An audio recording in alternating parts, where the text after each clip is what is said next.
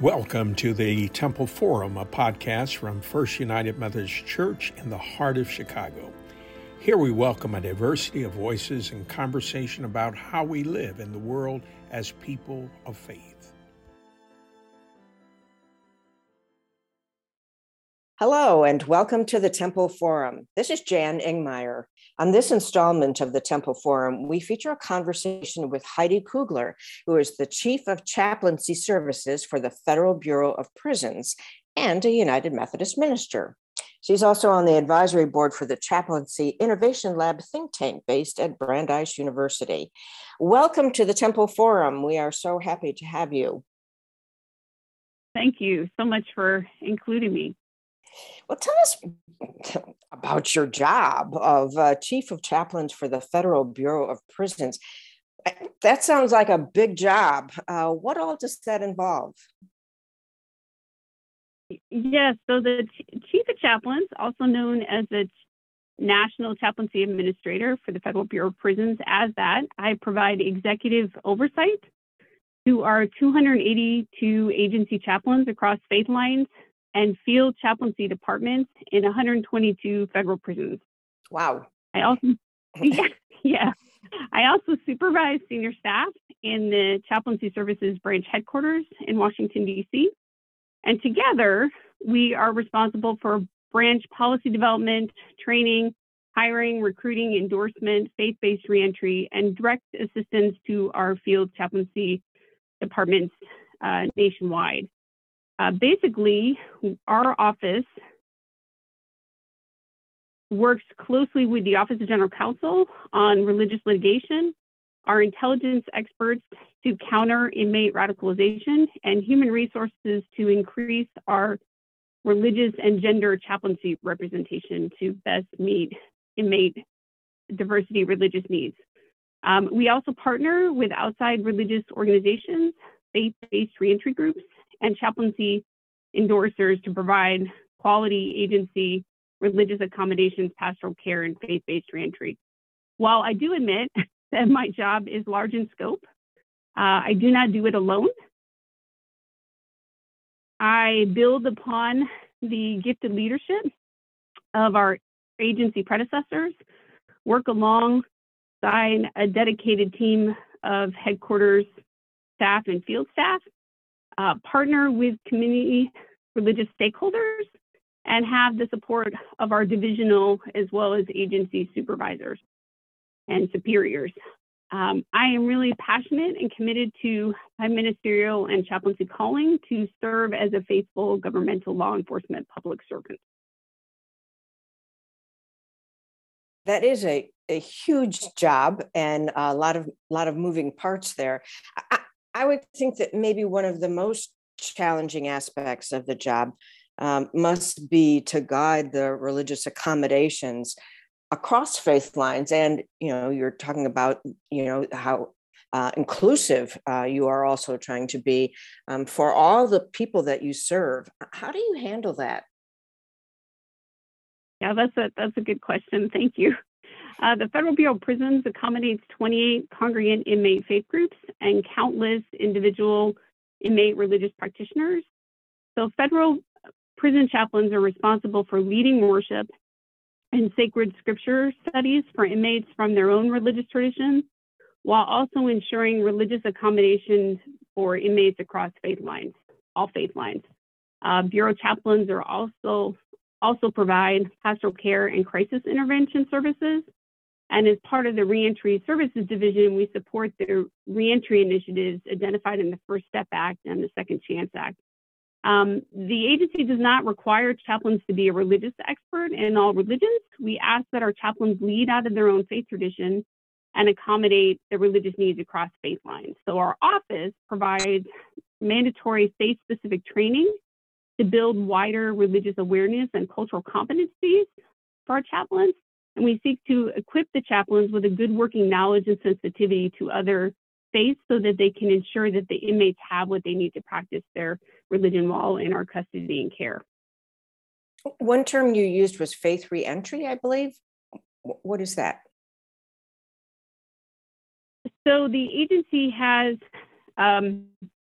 several approved programs through the First Step Act that are faith-based reentry programs, a residential faith-based reentry program called the Life Connections Program, and a non-residential faith-based reentry program called Threshold. And then two other what we've called productive activities that embracing interfaith cooperation and houses of healing.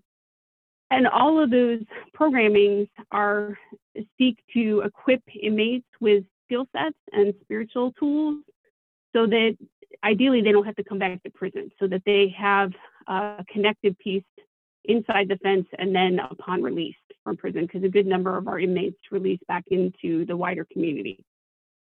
Sounds like a wonderful goal. Tell us about your background. You're an ordained United Methodist minister. You have served in local churches.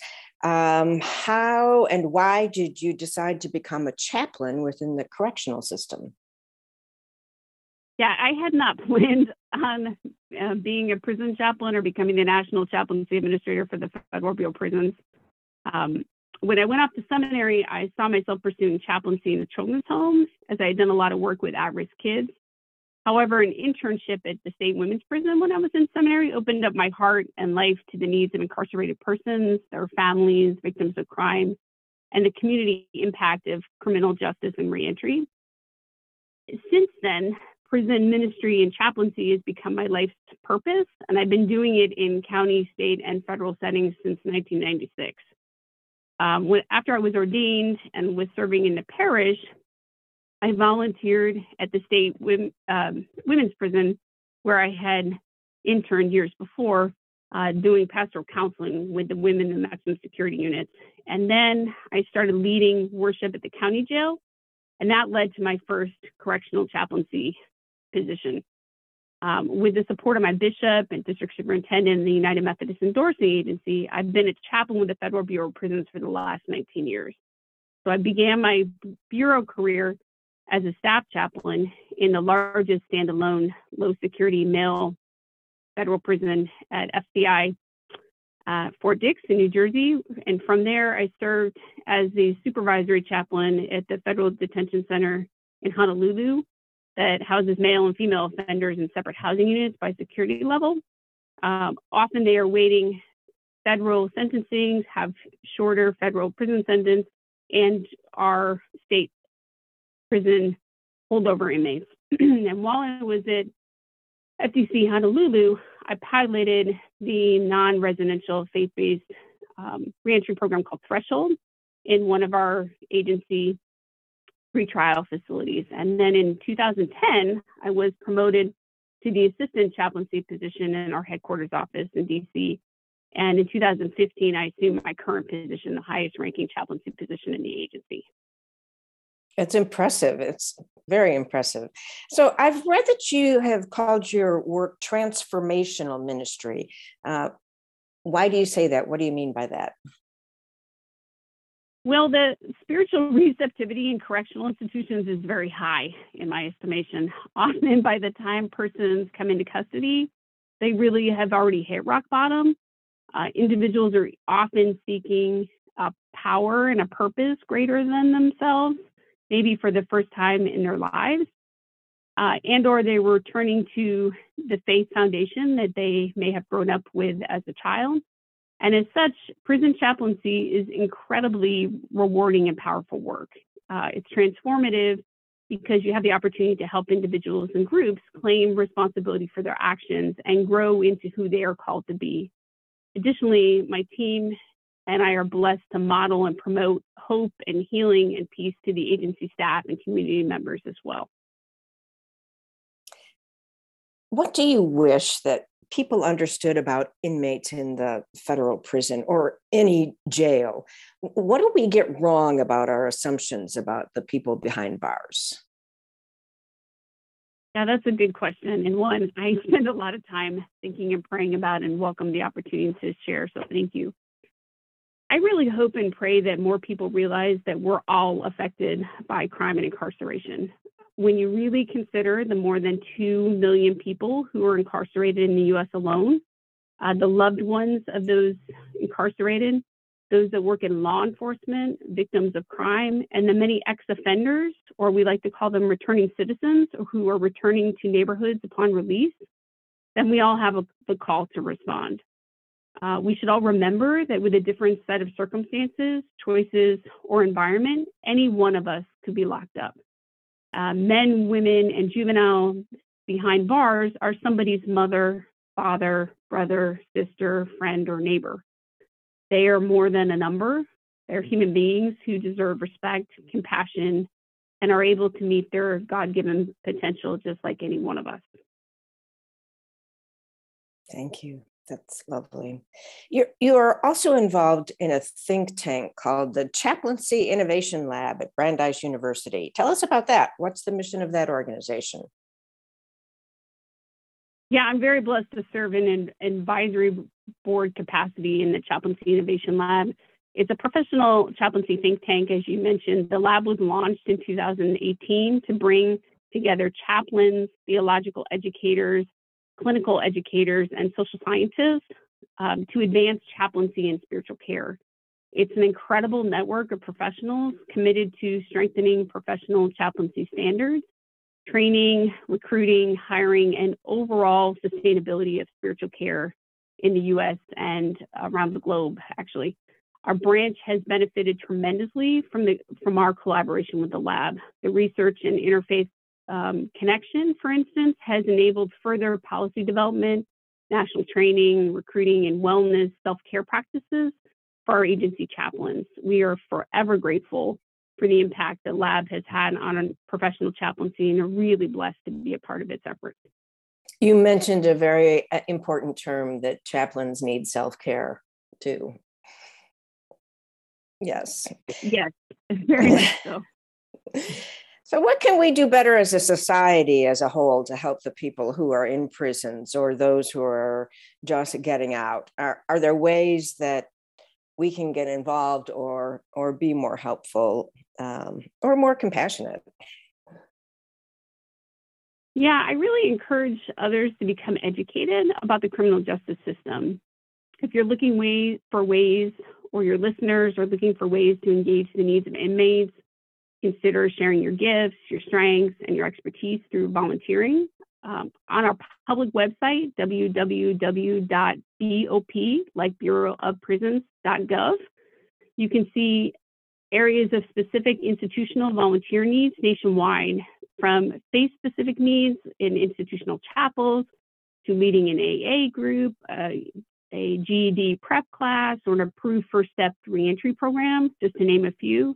There are also many faith-based organizations to partner with that serve the needs of victims of crime, children of incarcerated parents, our pen pals to the incarcerated, and provide community support to those that work in law enforcement, for instance. There are also concrete ways for you and your community organizations to partner in ministry with our office as well. We are always looking for individuals and groups to serve as volunteers and mentors in our faith-based reentry programs in the Bureau. Additionally, faith-based organizations can become part of one of our newest reentry efforts called the Community Reentry Network. And we like to call that the CRN. So the Community Reentry Network, or the CRN, is a nationwide listing of faith-based community and mentoring resources for federal offenders. The CRN seeks to ensure that post-release community faith-based resources, spiritual support, and mentoring benefits are fully accessible for inmates. We're targeting posting the initial CRN listing later this year for the inmate population of our agency and the staff. And the branch has worked with an outside vendor to review 4,700 community faith-based resources from around the country in the last few months, and is projecting 800 vetted faith-based organizations being included in the CRN, or the Community Reentry Network, by the end of this month. You can learn more about the Community Reentry Network and how you or the wider religious organizations or entities that you represent can become involved in it. You can just email our office, and I'll speak this very slowly, so maybe people could write it, and then leave it with Jan as well, so she could maybe post it in a connected piece with this podcast. But our email office, the main office for email address for our office is BOP, like Bureau of Prisons, BOP-RSD for Reentry Services Division, chaplaincy services -S at BOP.gov. And I'll repeat that one more time because it's long. BOP-RSD chaplaincy services -S, the @ BOP.gov. And that's our main mailbox for our office. And we would really love if people are interested in learning more about the Community Reentry Network, ways that they could volunteer. And I often always say that anyone and everyone should keep all those affected by crime and incarceration in their continued thoughts and prayers. I so appreciate the opportunity to share this with you, Jan and Pastor Sophia, and all of your listeners, because what a gift it is to just hopefully inspire and educate and call others to this important ministry. Is there anything? Oh, you're very welcome. Thank you. We appreciate your time and information, and we will post that email address. That is a long one. Is there anything else that you'd like to add? I think I just again want to say thank you for the opportunity to share, and I so look forward to my staff and I do for opportunities to just put out the good work that the Bureau chaplains are doing and that our agency is doing to meet the needs of those in our custody and care. And the continued goal, prayer, and hope and commitment from our office is that the work and the ministry we're involved in helps inspire and equip the inmates while they're in custody, but then upon release, so they don't have to come back to prison as well. And so, again, I'm so thankful for the two of you and this effort, and pray God's continued blessings on all that may hear. Oh, thank you, Chaplain Heidi Kugler, for telling us about your calling as Chief of Chaplaincy for the Federal Bureau of Prisons. I'm Jan Engmeyer, and thank you for listening to this edition of the Temple Forum. You've been listening to the Temple Forum from First United Methodist Church in Chicago. You can find more conversations like this online at chicagotemple.org or wherever you get your podcasts. Please join us again soon.